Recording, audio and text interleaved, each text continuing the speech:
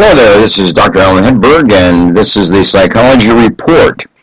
I'm glad you tuned in today to join me on this topic. It's an important one. It's an issue that comes before us all the time if we're parents and we have children. Here's the context of this. In my clinical practice in my office, I see a lot of children, I see a lot of teenagers, I see a lot of families. One of my standard questions for children and teenagers is, do you consider yourself smart? Do other people consider you to be smart? Are you smart? And of course they smile and they laugh and they giggle and don't answer. It's an embarrassing question to answer because they can't really say that they're smart because that would seem arrogant. But they don't want to say they're dumb either. So it's a kind of question that you get no answer to. But that's okay. I use it as making a point. And here's the point I make. Smart is not how much you know. Smart is, can you figure it out? Can you solve a problem? Can you figure out a puzzle? Can you perform a task and learn it first and do it? Can you just learn? And over the course of time, you learn how to learn. So in that context, I help them put themselves at ease. Everybody's smart in some way. Everybody's smart to a certain degree because there are different kinds of smart. Now, one of the other kinds of people I see in my office, or types of people I see in my office, are children with Asperger's. It's a form of an autistic type of behavior. In Asperger's, we have the child is very, very smart and very bright and very knowledgeable and very precise in one area of information. They know a lot about baseball, but not very much about anything else. Or they know quite a bit about music, or they know a lot about railroads, or whatever it might be, some area of expertise. But on the other hand, their social skills are very poor. Social skills are extremely anemic. So they're smart in one way, but not in another. So you have to help the child and the parents understand that this child is unique and has a degree of smart and has a degree of capability, and because of that can make it in life if we understand the area of smart and work it and develop it and train it and corral it so that it's worth a degree of success in the marketplace of life. Now recently I came upon a book. It's entitled 8 Great Smarts by Dr. Kathy Couch. Now, Dr. Couch is a professor. She's a child specialist, child development specialist. And in this book, she identifies 8 ways in which children are smart. Some children are smart in one way and some in another. Some have perhaps 2 areas of being smart, or maybe 3 areas of being smart. But every child is smart in some way, and we just have to find it. We have to help the child recognize it. We have to help the child celebrate it. We have to help the child develop it. Help the child hone it down so that it works, and works successfully, for them, and that they can use it as they grow and as they mature and as they are educated and enter into the marketplaces of life. Let's take a look at the 8 great smarts that Dr. Kathy Couch identifies and see kind of where you are or see where your children are in this. It's not whether they're smart or not, but how are they smart? That's the question. This is the kind of smart that comes from training and learning and being exposed to experiences. And it's the kind of smart that we're born with. So it's nurture and nature. It's a combination of the two.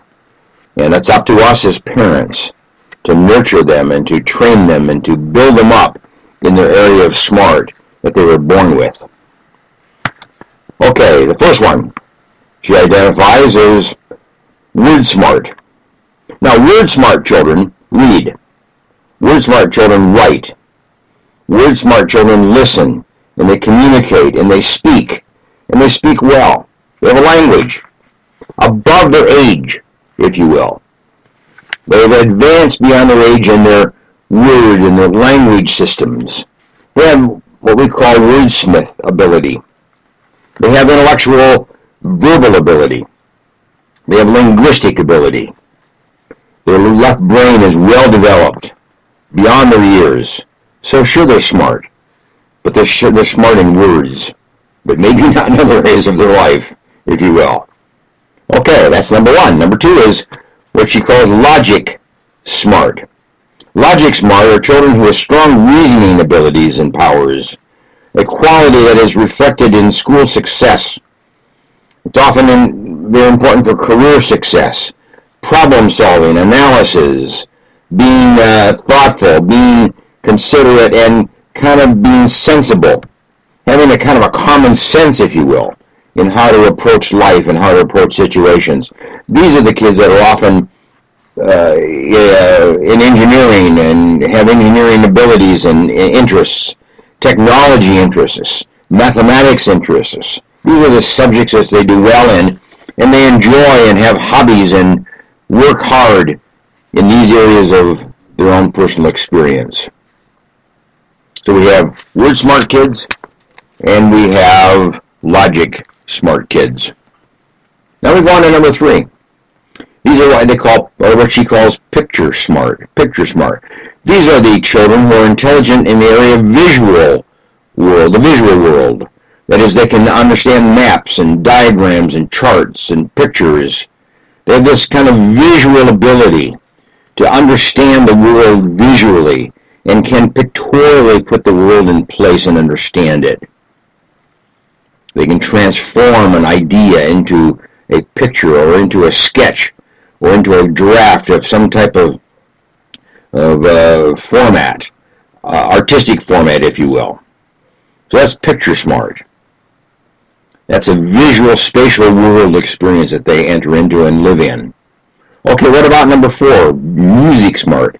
Music smart. These are the kids that are drawn to rhythm and to melodies, and in their head they're always humming and thinking of a melody. They're whistling, they're making sounds in their head, which comes out as kind of a musical tone of some type. They generally have the ability to sing or play an instrument or keep time to music, and they tap and they play drums, and they enter into this world of just the flow of ideas or the flow of sound and the flow of music in their life. Whistling, humming, rhythmic body movements, in kind of like a sense of music, if you will. That's being music smart. Now, there are kids who are what we call body smart. They are talented in the control of their body, the movements of their body. They're often in athletics. They're often in gymnastics.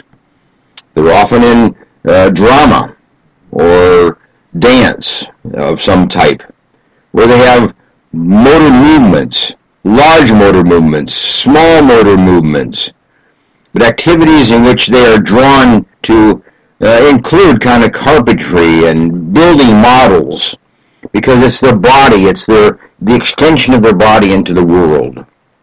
It's the body movement with which they communicate and interact with in their world. Then we go on to number 6, nature smart. These are the kids who are smart in the enjoyment of animals, or the relationship with animals and plants and minerals and rocks and formations and geography. They're nature smart. You know, geology is an area of great interest. The rocks and the minerals, they just really get involved in that kind of object part of our world.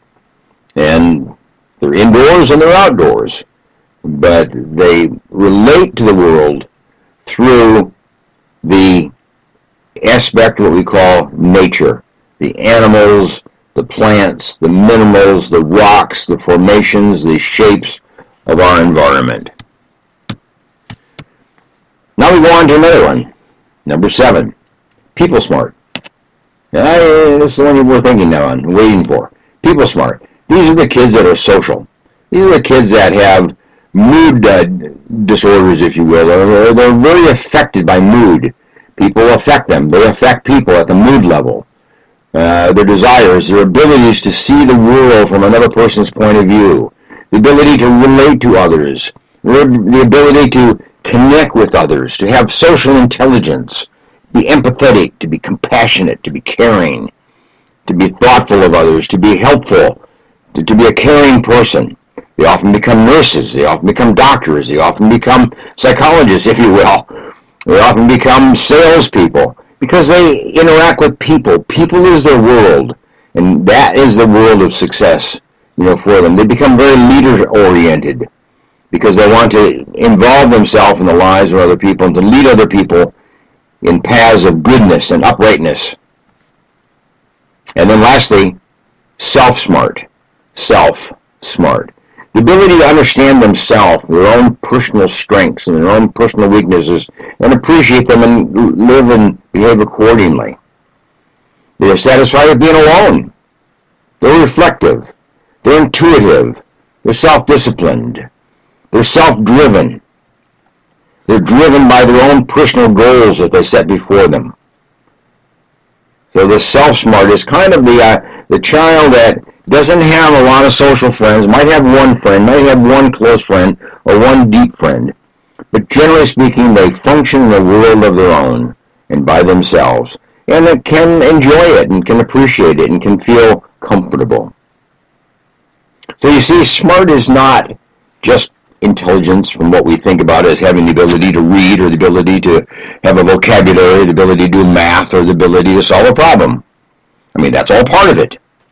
But there are many different kinds of smart. And if we think of it that way, how are you smart?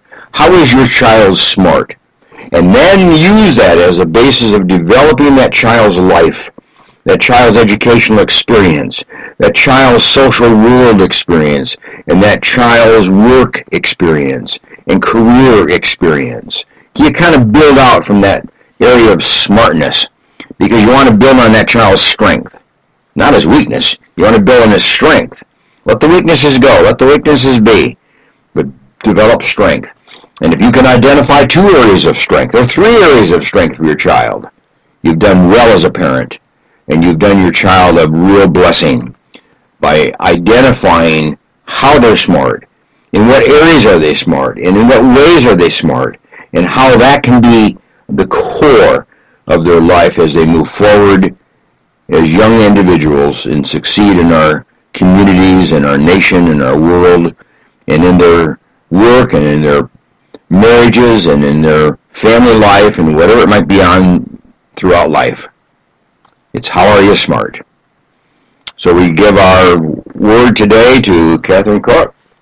The 8 Great Smarts is the name of her book, and you might want to pick that up and see how that might help you focus a little bit more thoroughly with your children, or with your child.